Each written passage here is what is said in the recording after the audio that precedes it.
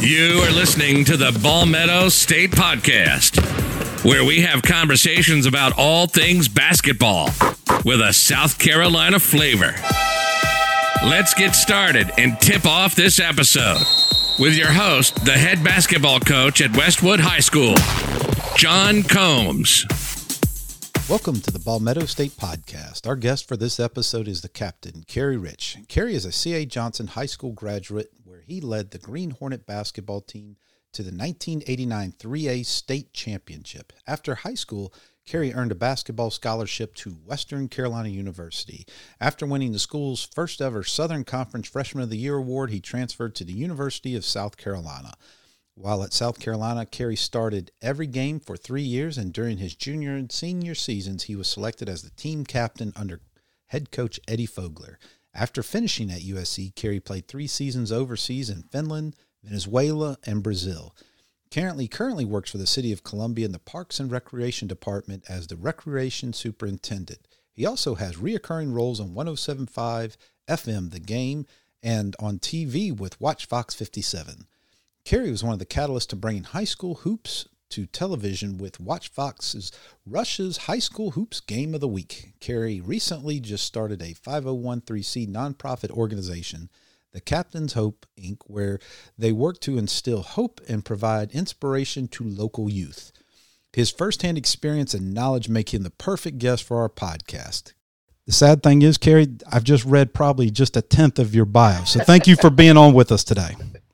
Hey, thank you so much, Combsy, for allowing me to be a part of it. You've done a terrific job of getting this off the ground. And you're right, we go back to 1994. And I remember when you were a student manager, and I knew you would become a really good coach because I often joke with you about the fact that, Coach Fogler didn't really he allowed you to do a few more things than what the average manager would be allowed to do. You were almost a coach back then. So I'm not surprised that you turned out to be such a really, really good basketball coach, but also a great ambassador for the state of South Carolina when it comes to basketball. So thank you so much. And I appreciate spending some time with you on your podcast. Well, Kerry, thank you again, man. I will still never forget my very first practice at the University of South Carolina, which would have been your first practice of your senior year. I was so jacked up and excited about it and nervous. Coach Rick, I was down there with the post players with Coach Rick Callahan. He was super intense. He looked right at me and said, all right, as soon as you get the rebound, you throw me the ball right away. I'm like, yes, sir. Yes, sir. So the first drill, someone shot it and missed it. I got the rebound, threw it right at him as hard as I could, and then nailed him right upside the head because he wasn't looking. And so after that, it was certainly a nervous time. But, I've been so blessed to be around some great coaches in my time. What coaches would you say had the biggest influence on your life? Well, you never want to minimize any coach's presence or their influence, but I go back to when I first started playing at 9 years old, Fred Buxton and Mike Brown.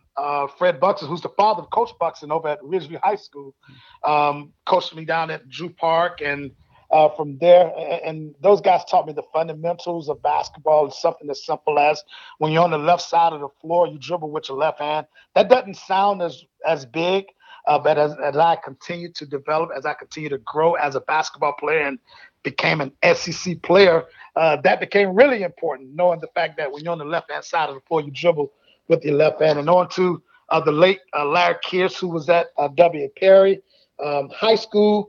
One of my greatest influences comes from Coach Tim Gates. And the reason that was so huge for me is because he was a military guy. He was hard-hitting. He was tough. He brought you to your knees. He brought tears to your eyes. And outside of that, the one thing that kept me going more than anything is that he never, ever told me that I was a good player, Combsy. He never said that I was one of the best players. So that motivated me, and I wanted to always be one of the best players to come out of that program. But the guy by far who had the most influence, and you don't want to minimize a Rick Callahan or Jeff Lebo, but the guy that had by far the most influence on me as a player and me as a man is Coach Fogler, Coach Eddie Fogler. I was, as you alluded to earlier, I was his captain for his first couple of years. And what a lot of people don't know is not only was I his captain, but I did not have a co-captain. But as a junior, I also played alongside two all-SEC performers in Jamie Watson and Emmett Hall. And normally your best players are your captains. And he allowed me to be the captain, and I didn't have a co-captain for 2 years, but more importantly, he allowed me to be a part of everything that was going on when it came with the team. It came to the team. I selected the uniforms when we played on the road. I selected where we were going to eat. He and I talked basketball constantly. I'm the one who dealt with officials.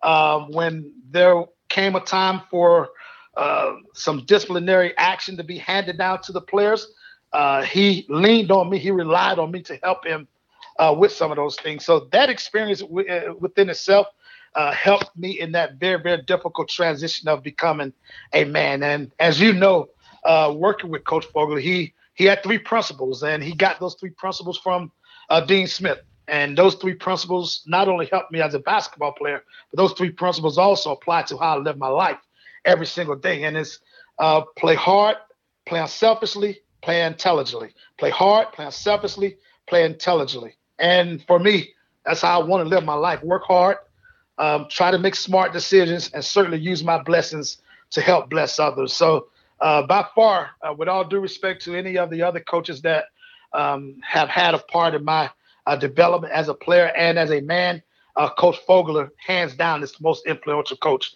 in my life.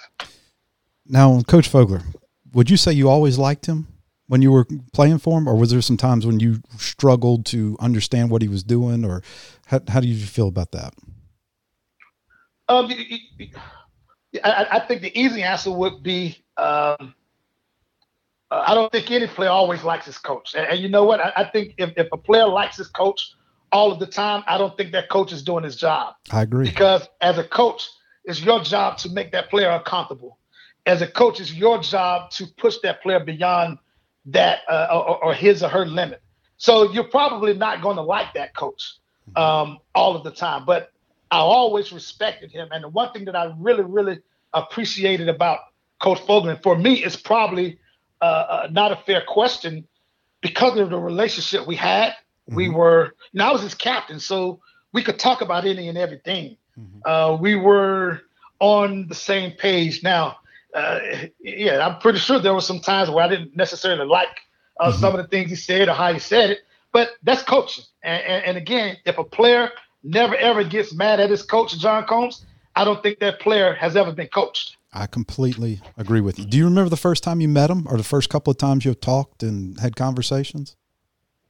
Yes, I do remember the first time I met him. When he first got here, of course, Bobby Cremins was tagged to be the head coach at University of South Carolina. After 3 or 4 days, he decided to go back to Georgia Tech.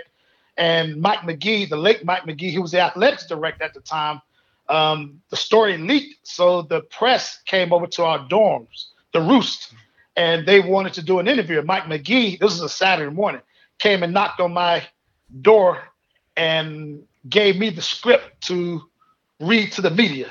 This is what you're going to say. This is how you're going to say it. And you remember Mike McGee, he wasn't anything to play with. He was intimidating. He was polarizing. So whatever he said, that's what you did. But initially, I thought I'd got into some trouble or something, because what in the world is the athletics director coming through our dorm on a Saturday morning? So of course, I spoke to the national media because it was during March Madness, and many people saw the interview. But the first time Coach Fogler came, we had 3 scholarship players at the time: myself, Jamie Watson, and Emmett Hall. Myself, Jamie Watson, and Emmett Hall. We were the only 3 scholarship players when Coach Fogler took the job. So of course he had to piece together a team. We were bringing in recruits, and I don't know whether you remember Freaknik down in Atlanta. There was this big party for college students down in Atlanta, and I even had to have surgery. No, that wasn't the year. That was the following year. But myself, Jamie, and Emmett, we had all planned to go down to Atlanta. We saved our money up, and we were going to party with the rest of the college students. And I remember Coach Fogler calling us into the office, and he said, "Okay, you guys know what conference you play in, right?" Yes, sir. We played in the SEC. He said, so is going down the party in Atlanta more important than you guys hosting recruits that could help you possibly win some games next year? And I'll never forget walking out of that office and ended up canceling the trip to Freaknik. And I wasn't a happy camper initially, John Coast. But that's the first major conversation I had with Eddie Fogel. Were you ever late to one of his meetings or practices? No, I was never late. And 5 minutes early is 5 minutes late. So I was never late. I was never, ever I was never in his doghouse, actually. I was one of the lucky ones. And I will tell you, he did get mad at me once. We were playing Providence. Providence had on that team about 4 guys that ended up getting drafted. So we're in Providence, and it's New Year's Eve. And we had gotten there. We had all traveled from our respective cities the day after Christmas. So we were in Providence, Rhode Island, for like 4 or 5 days. And the hotel that we were staying in happened to be home to the biggest New Year's Eve party in the city. So we had played Providence that day. And when I say they beat the crap out of us, they beat us like a drum. So we get back to the hotel. We got a flight. We're leaving the hotel like 5:30 that next morning to get to the airport. And Jamie Watson and Emma Hall, they all said that I was Coach Fogel's pet and he would listen to me and I could always have a conversation with him. And the one thing you know about Coach Fogel, Combs, is that he's an early bird. He's going to sleep early. He's going to sleep 8, 8:30, 9 o'clock. And you better not call him and wake him up. Well, I let these guys set me up to call Coach Fogel in his hotel room that night. And I remember like it was yesterday. I called Coach Fogel and I said, hey, Coach, hey, man, I know we didn't play well. I'll have the guys ready as soon as we get back, blase.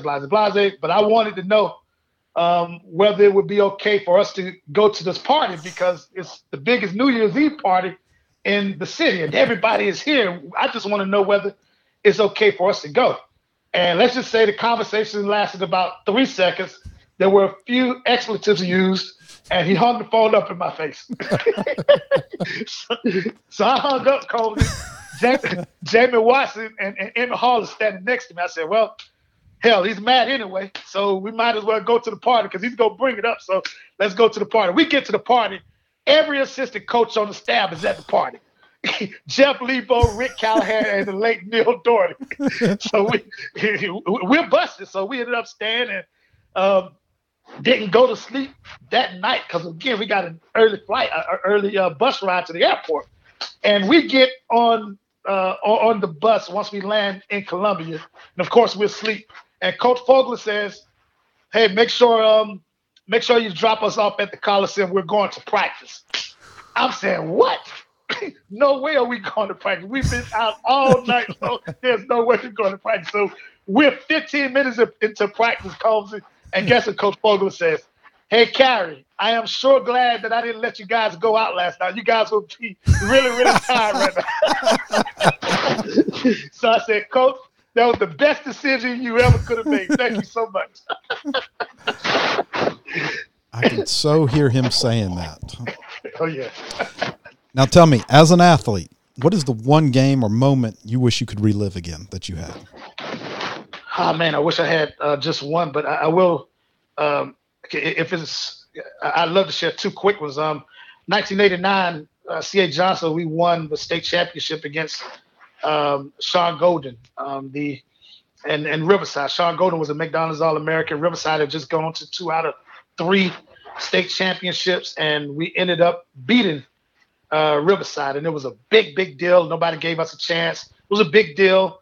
And you know anything about C.A. Johnson, it's rich in history, certainly in the African-American community, one of the oldest African-American schools in South Carolina.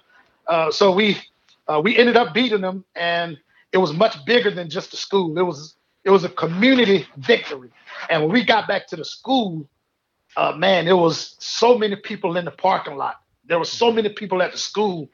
And here I was one of the stars of the show. You know, we had just beaten Riverside. I'd just gone head-to-head with Sean Golden, who was a McDonald's All-American. He had 19, and I had 30, and we won. So I was one of the stars of the show. And I get back, and I was in love at the time, Combsy. I had a little girlfriend, and all I wanted to do was be able to, and her parents would not let her talk on the phone after a certain time. So there were no cell phones back then. So what I needed to do was get to my house so I could get on the phone and talk to my little girlfriend that I was in love with as a junior in high school. Wow. And to make a long story short, I never got the chance to enjoy that moment. That is one of the biggest regrets. I wish I would have just waited to talk to her the next morning because I never got a chance to talk to her anyway. But there was a big block party. So many people from the community, they were all there celebrating. And Kerry Rich was in his car going home. And that's the one big regret. But if there's one basketball moment that I love to relive, we're playing Mississippi State my junior year. Jamie Watson was an all-SEC performer. So we had a play where we called 1-4, where Jamie Watson would have the ball at the top of the key, and he just go make a play because he was that good off the bounce, passing it. And Mississippi State, because I wasn't shooting a lot of threes that year. That was the year I got hurt. I had an emergency appendectomy, so I was just working my way back into shape. So Mississippi State decided to double off me that night, and I ended up having a huge night. Had 18 points, 9 assists, 3 steals, only 2 turnovers. And so we're up 2 points with 3 seconds to go. They shoot the free throw on the other end. They miss it. I get the rebound. I get fouled. I go to the free throw line with 3 seconds to go. All I need to do, worst case scenario, is make one. And if they heave up a 3-pointer, it's a tied game. We go to overtime. Well, I missed both free throws, John Combs. Not only did I miss both free throws, but there was a long rebound, and one of Mississippi State's players, I think it was their point guard, took one dribble and threw up a 3/4 court shot, and it went in at the buzzer, and we lost by 1 because I missed both free throws. And so the great game that I had, all of it was just erased. And I could tell you that was the longest walk from the Coliseum floor to the locker room that I'd ever experienced. Certainly one of the lowest moments of my life. Now, you played really well in that game. Is that a game you wish you could play again? Or is there another game maybe that you think about you wish you could have all over again? Probably the Florida game that they now play on TV for the when they do the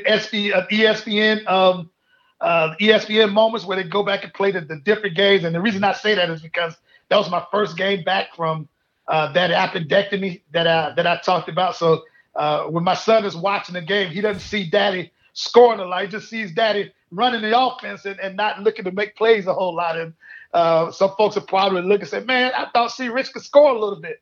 But I mean, obviously there's some moments you like to have back. There's some moments you like to do things a little bit differently. But, man, I have so many great memories of the game and the competition and the inner competition and the teammates and the in-game strategy and some of that stuff. So now there's not one particular game that I like to have back.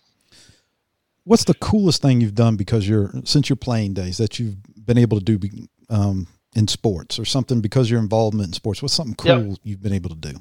Yeah, the game of basketball has done wonders for me. The game of basketball has allowed me to see an entirely new world. And one of the things I got a chance to do was back when Governor Nikki Haley was the governor here in South Carolina. Her son, Nayland, is a big basketball fan. And she wanted Coach Frank Martin to kind of mentor Nayland and kind of let him hang around practice. But because of the NCAA, that makes it really difficult, and you want to kind of stay out that gray area. Mm-hmm. So Coach Frank Martin introduced me to Nikki Haley, and Nikki Haley and her family, Michael Haley, along with Nayland, we became really, really close and trusted friends.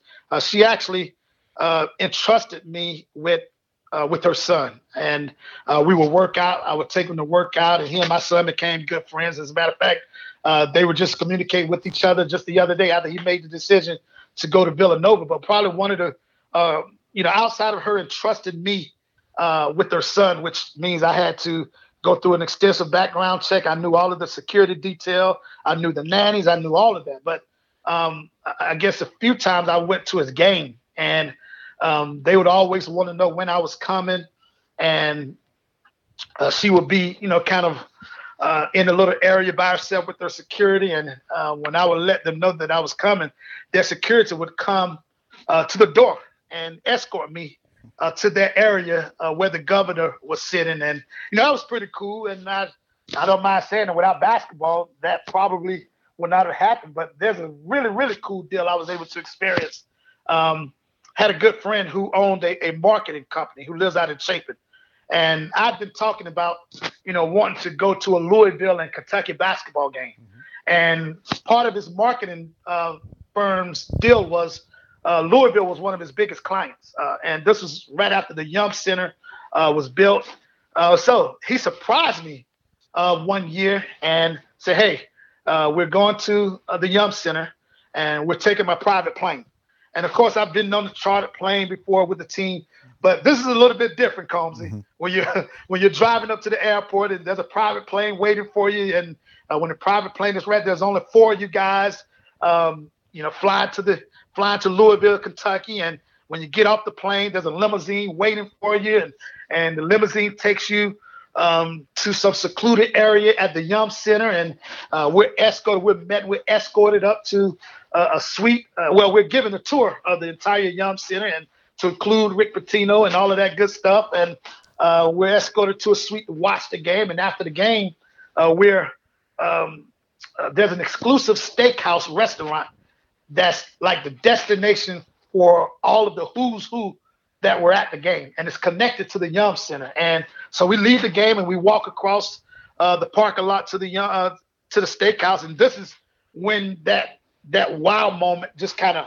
overtook me. We're sitting in the room and we're waiting on our food, and right next to us is John Gruden. John Gruden still was on Monday Night Football. He hadn't taken the Oakland Raiders job yet, and he was with the former owner of Papa John's Pizza, and their plane was like right next to our plane when we landed. So they're sitting right next to us, and going to a table like 3 tables down, you had Rod Strickland, who was on the Kentucky staff at the time, Worldwide West, who's one of the biggest names in basketball, period. Calipari, all of those guys were at a table a few tables down from us. But this is what kind of said, okay, wow, this is unreal right here. We're as we're finishing up our meal and just kind of waiting on our ride, one of the servers came up and said, Mr. So-and-so, just to let you know your plane is ready and your limousine is out front to take you to the airport. And that was a moment I said, you got to be kidding me. This isn't the same guy from the projects of Saxon Holmes that's now been fortunate enough to be a part of something like this. And that was a reminder of what the game of basketball did to me. Again, if it wasn't for basketball, then Kerry Rich would not have been in a situation like that. So those are two of the few cool things that I've been able to do because of the game of basketball. And more importantly, the relationships that were developed, those relationships have also been sustained. And, Governor Nicola Haley has also been instrumental in a few of the other things that I've been a part of in the city. One of the things that you do a great job, you're a great follow on Twitter, and people should go follow you at the Captain_03. And you're followed by, I think you got over 7,000 people following you right now. Among those are even Zion Williamson is following you, Ja Morant's following you, many coaches, many other people are following you. What role do you believe social media plays in high school athletics today, and maybe particularly basketball recruiting? Yeah, I think it plays a huge role if used and utilized right. I think it plays a huge role. Unfortunately, in today's era of basketball, it's far different from what I came to. And I won't get into back in the day because I don't ever want to beat someone down or beat the younger generation up by saying back in the day.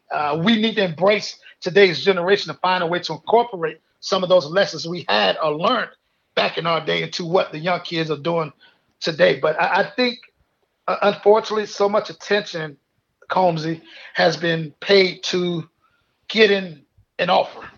and tweeting that offer and, getting likes and the highlight clips. And I think and one of the things that I hope people get when you follow me on Twitter, I hope you get the basic fundamentals of life.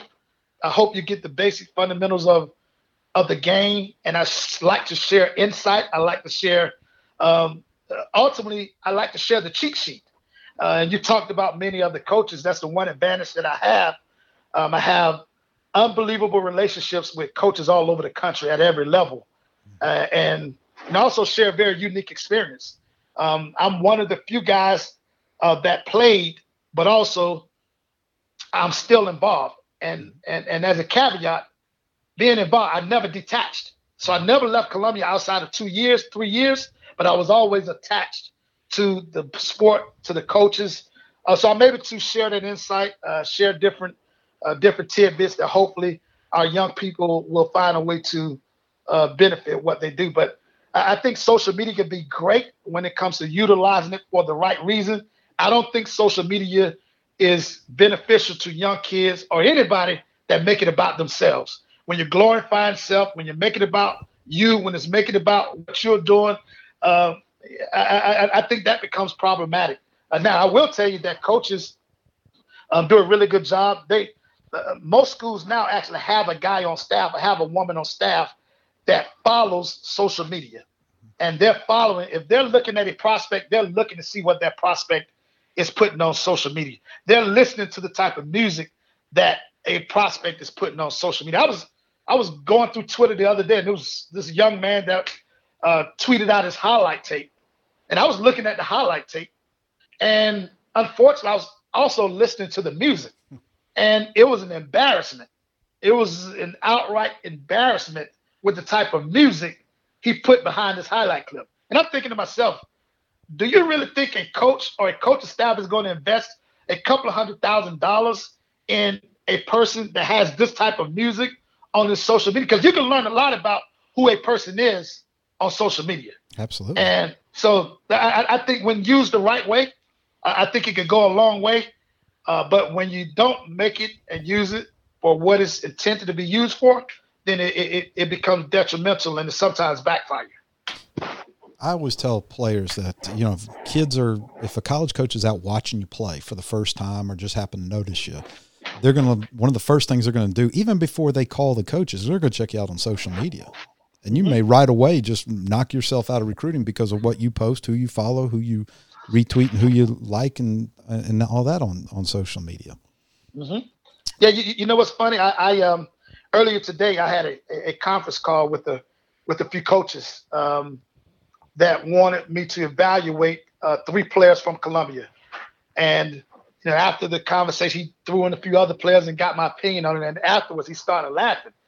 He said, "Kerry," he said, "Man, I always appreciate your honesty. I always appreciate how forthcoming you are when it comes to evaluating players." And I laughed. I said, "You know what? If I wasn't forthcoming, if I wasn't honest, you would not be calling me after 10 years to get evaluations on players." And I say that to say, I'm not going to overhype a player. I'm going to be truthful, but I'm also going to be fair to a player. If I haven't seen a player play in person, I'm going to let that coach know, hey, you know what? I haven't seen him, but here are the things that I've heard, but I have not seen him yet. And I like to see a player 2 or 3 times in most cases. Some guys, you don't need to go see them 2 or 3 times. But in most cases, I like to go see a player 2 or 3 times because I want to see him when he's at his best, but I also want to see that player at his worst. And coaches also want to see the same thing. And, I prided myself in being fair, but also being honest when it comes to assessing or evaluating players. Because when you overhype players, then you're not respected. And when you're not respected, then coaches aren't going to call you to get your thoughts and get your opinions on what your or how you feel about a particular player. I completely agree with that. And I know that was something that I would take from Coach Fogler about just being honest, being straight. Because, the one thing you could always say about Coach Fogler, whatever he said, it was the truth. Whether he said it to the media, whether he said it to you, whether he said it, his word always meant something. And that's something that always stuck to me.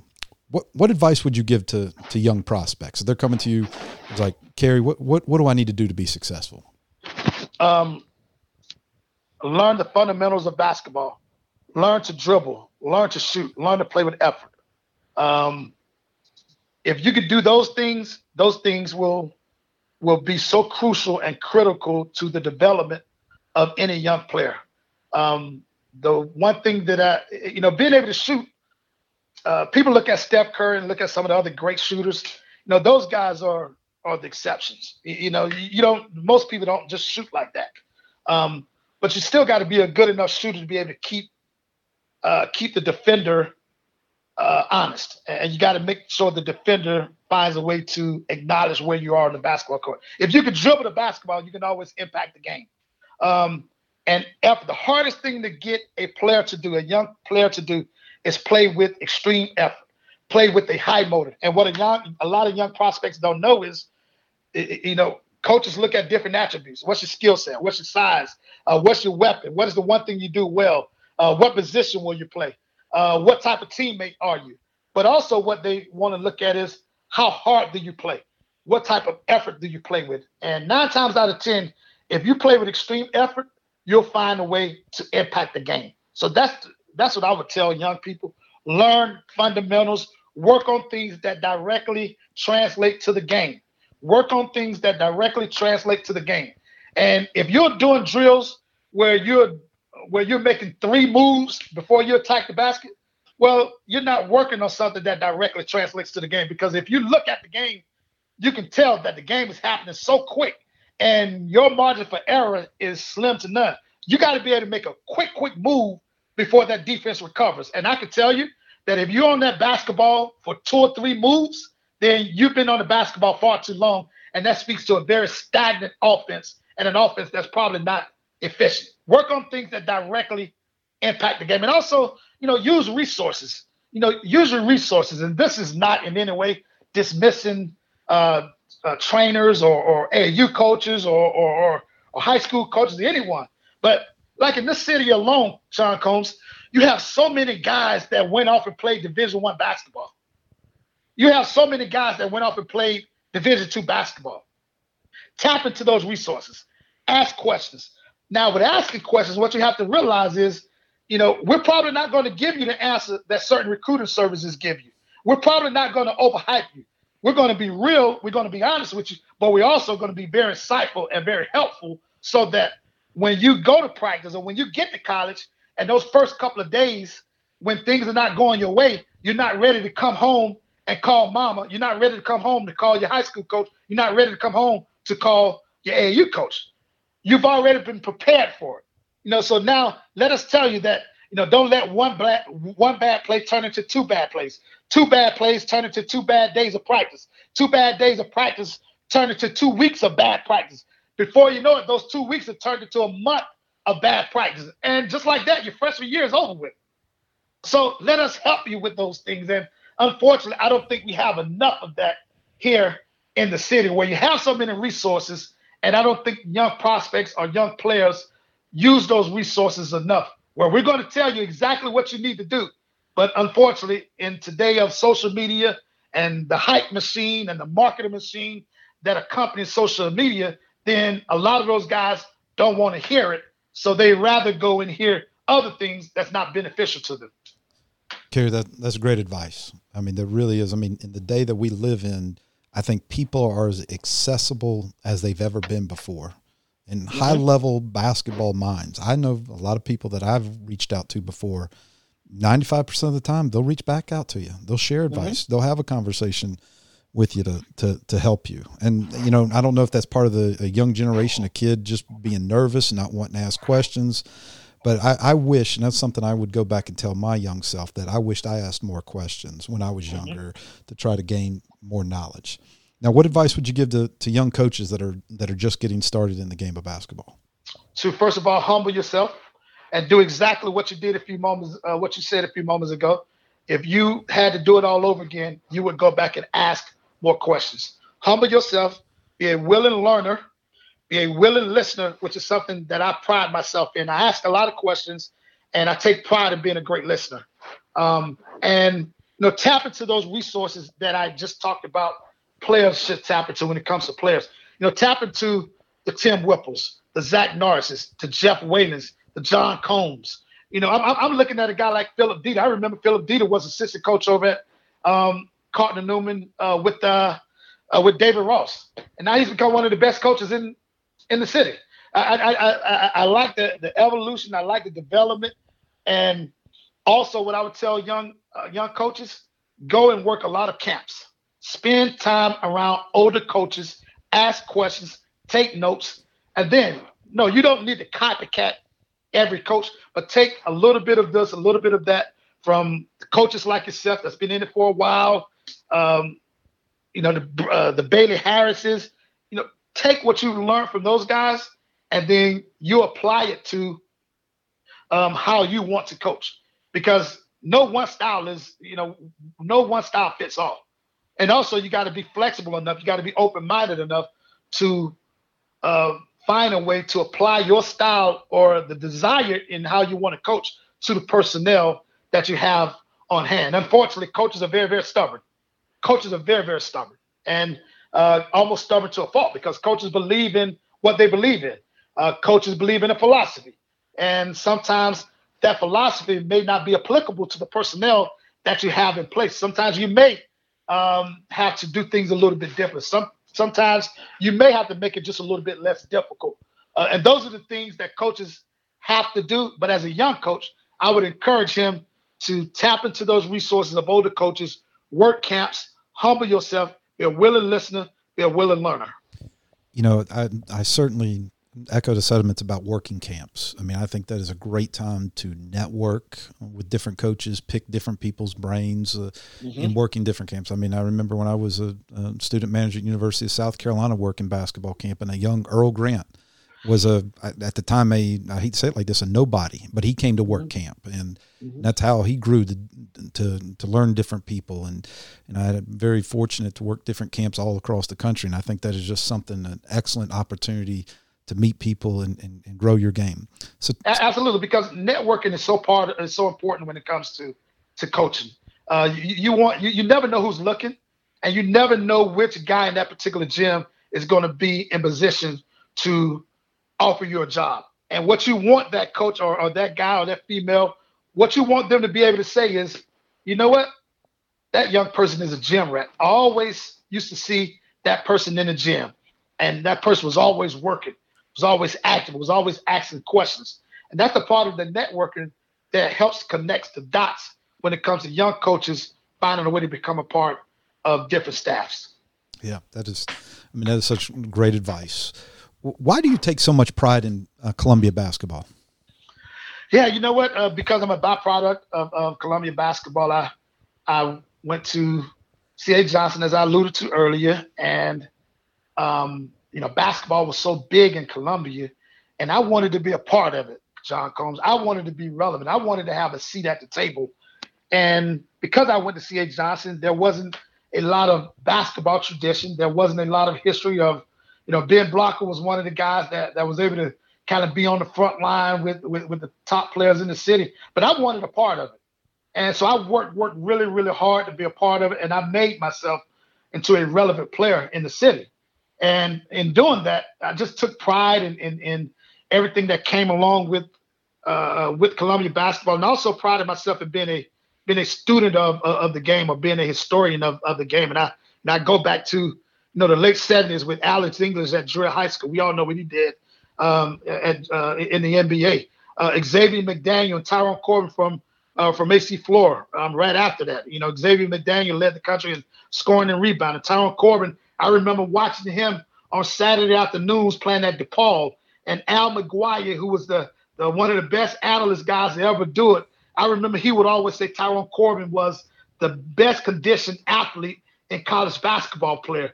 I remember that as a young kid. And, fast forward, Glenn McCants from Eau Claire when he played at Clemson. And, right after that, the mid-'80s, I remember right after Villanova upset Georgetown in 1985 for the national championship, Roland Massimino, the head coach at Villanova, came to AC Flora High School the following year to offer Rodney Taylor, whose daughter plays over at Spring Valley, a scholarship. And that was a big, big deal because not only did he come, but he came in a limousine. So everybody in the basketball world talked about Roland Massimino coming to AC Flora in a limousine. And then right after that, the Beach Ball Classic was the biggest, most prestigious tournament in the country. Eau Claire High School went down and won the prestigious Beach Ball Classic. And in doing so, Barry Manning became the most outstanding player, beating Archbishop Malloy with Kenny Anderson. And right after that year, the 1988 team, that class, who will go down as one of the biggest, best classes that ever come through college, high school basketball, the 88 class went and won the national championship. And many of those players were from Columbia. You talk about the 88 class, just think about the top 4 or 5 players in that class, Combs. Alonzo Mourning, Sean Kemp, Billy Owens, Stanley Roberts. So many of, that's one of the best classes that ever come through college basketball. Well, we had a group from Columbia that went and won the national championship, that beat all of those guys. So there's a lot of pride and joy that, the JoJo Englishes of the world, the Stanley Roberts and the Joe Retts and the Pete Faust, those guys. And then, 89, I talked about C.A. Johnson winning the championship. Eau Claire won the championship on that Friday night. C.A. Johnson won the championship on that Saturday night. So, again, there was so much pride. And we all know what Tim Whipple and the Irmo Yellow Jackets did with B.J. Mackey in the mid-'90s and early '90s. And, of course, Eau Claire won another 4 or 5 state championships in the late '90s. And just the players that have come through, so much pride. So I know how Columbia basketball used to be. And I remember when I first started doing radio, there were folks telling me that nobody cared about basketball. And I took it personally because I remember Lord Richland and Eau Claire selling out the Carolina Coliseum.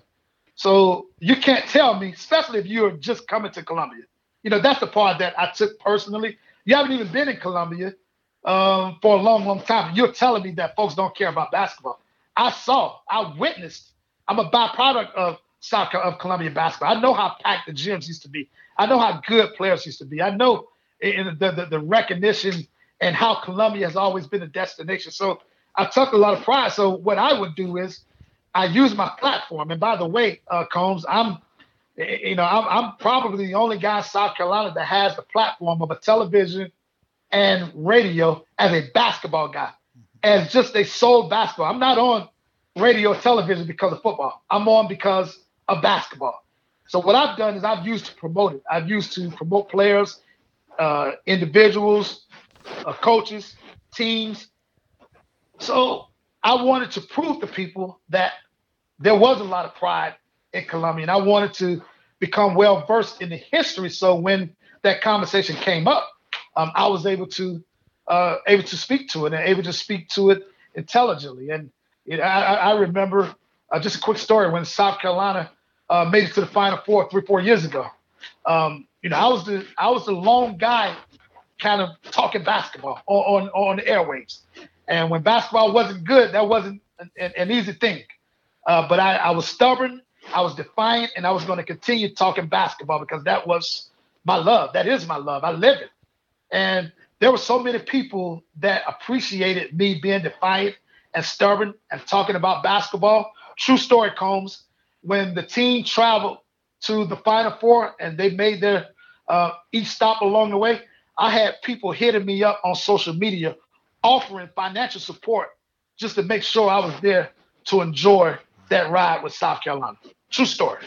That was just their way of showing their appreciation for me, again, being stubborn and being defiant enough to say, you know what? We live in a football state. We understand it. Football is king, but basketball also has a place. And as long as I have a microphone, basketball will always have a place in not only the city of Columbia, but the state of South Carolina.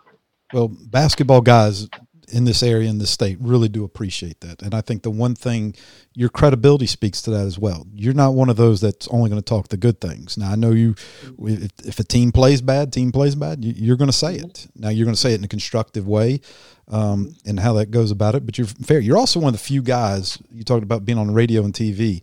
I mean, think about it. You've played high school basketball here. Mm-hmm. You played Division I basketball outside of the state, also then transferred back in state, played professionally, coached high school basketball, coached college basketball.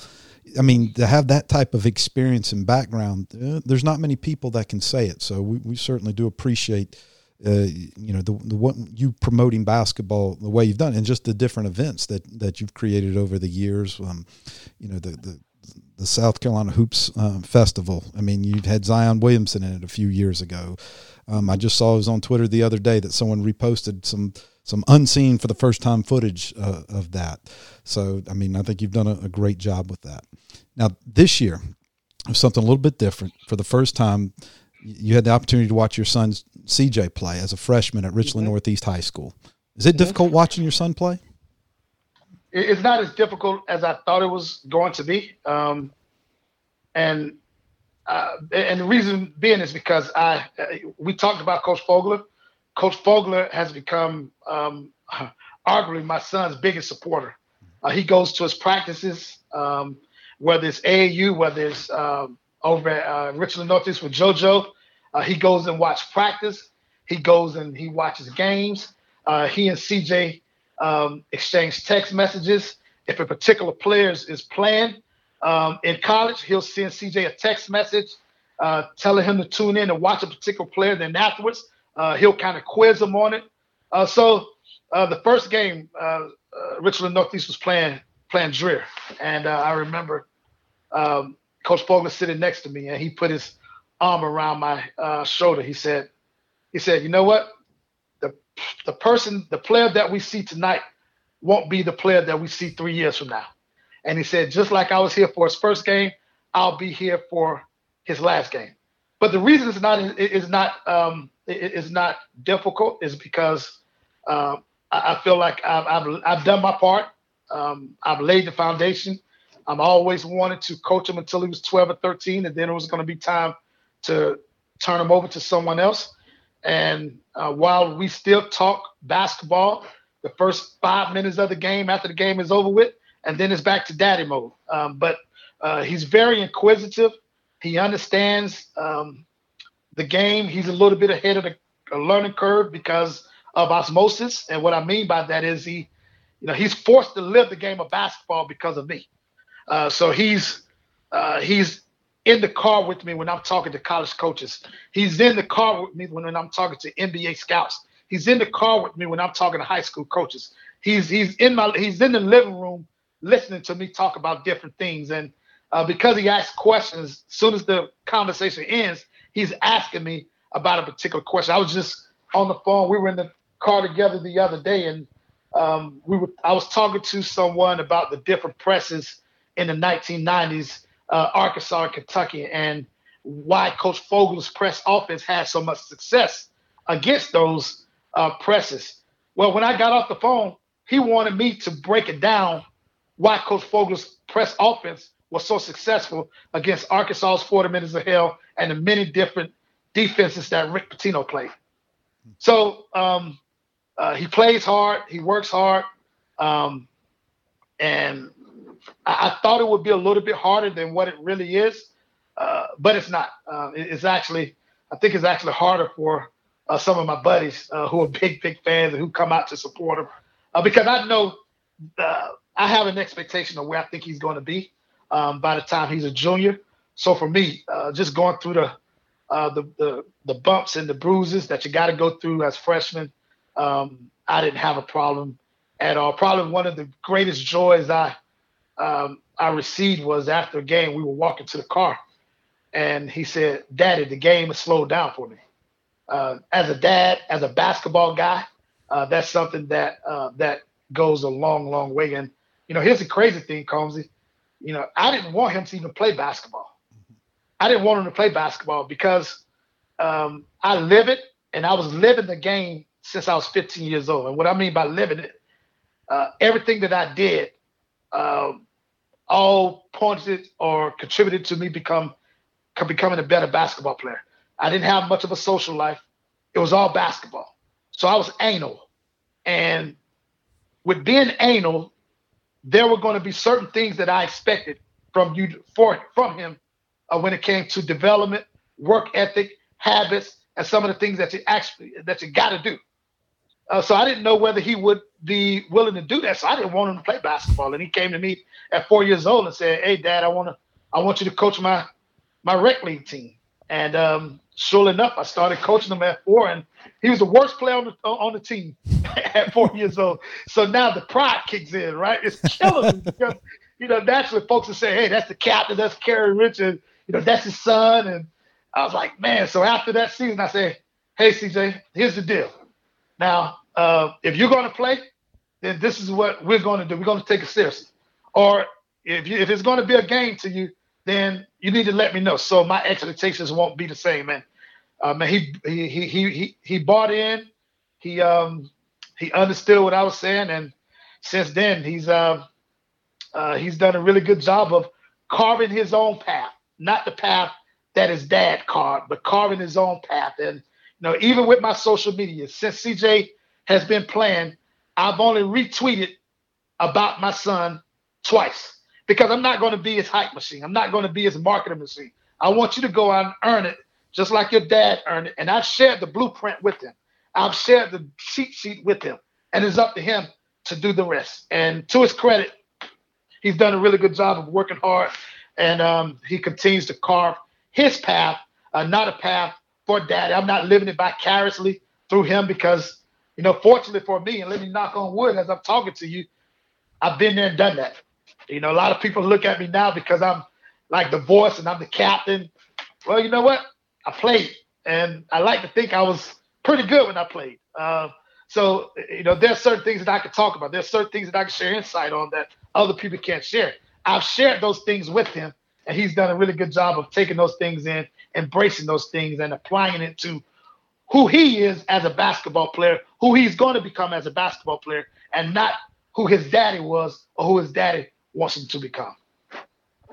Well, I think that's really good advice. Now, tell me, this year with him being on varsity, what did you learn? Maybe as a parent or a fan, or what did you learn watching him all season long? I don't think I learned anything. I think it just was a reminder of the big difference between a ninth grader and an 11th and 12th grader from a strength standpoint, from a speed standpoint.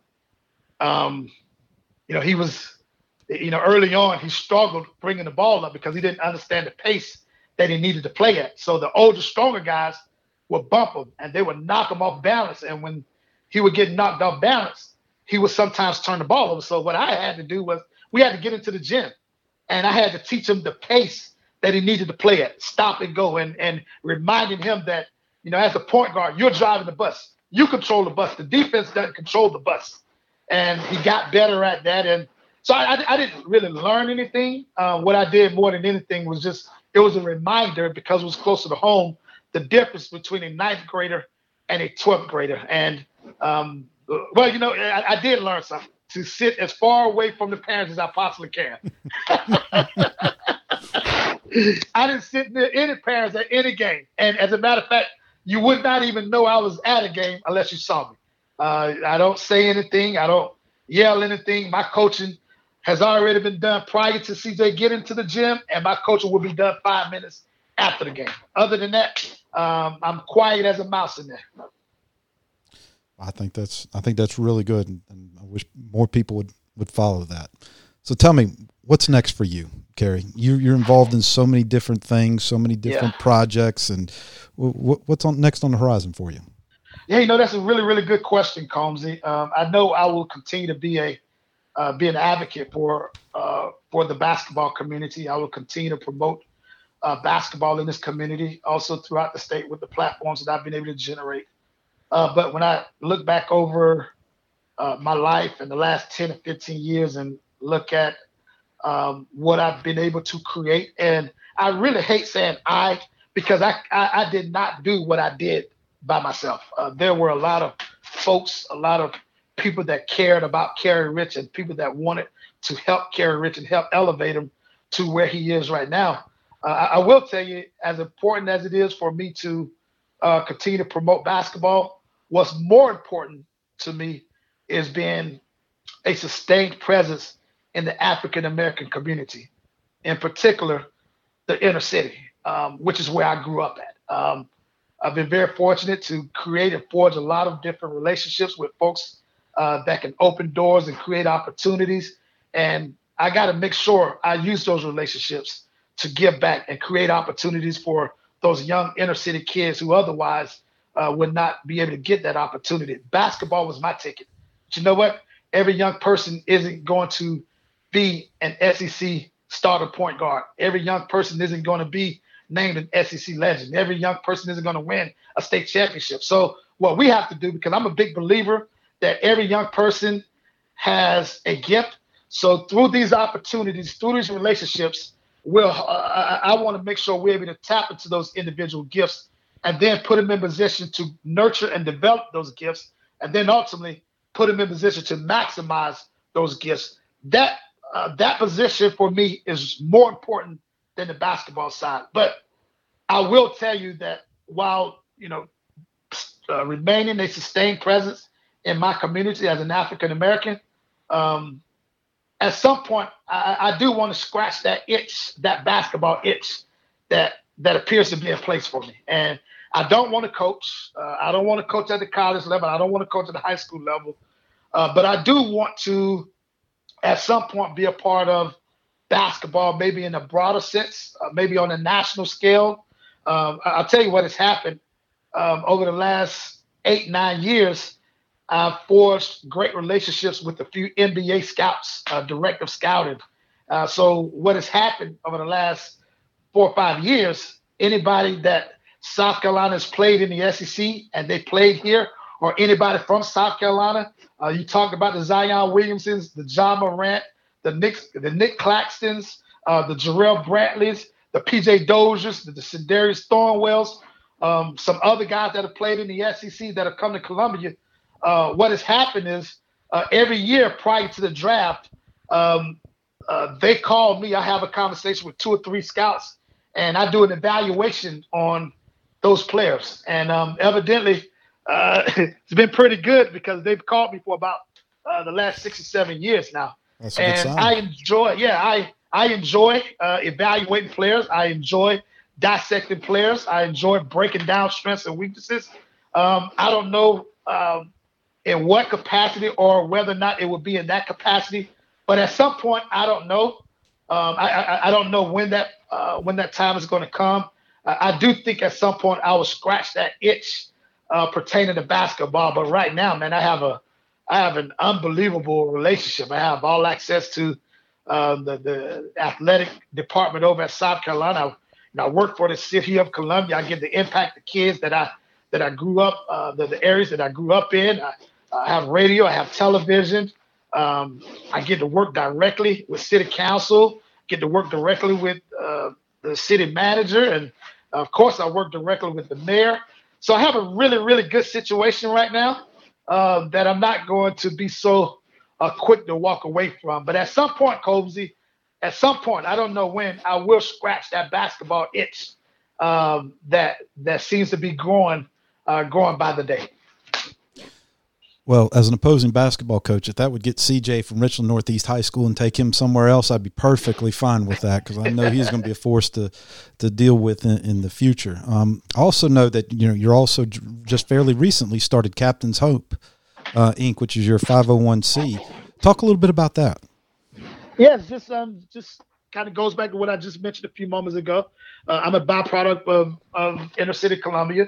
My mother was 16 years old, worked as a waitress when she had me, and so basketball was my ticket, but not forgetting where I came from, not forgetting my roots, not forgetting my foundation.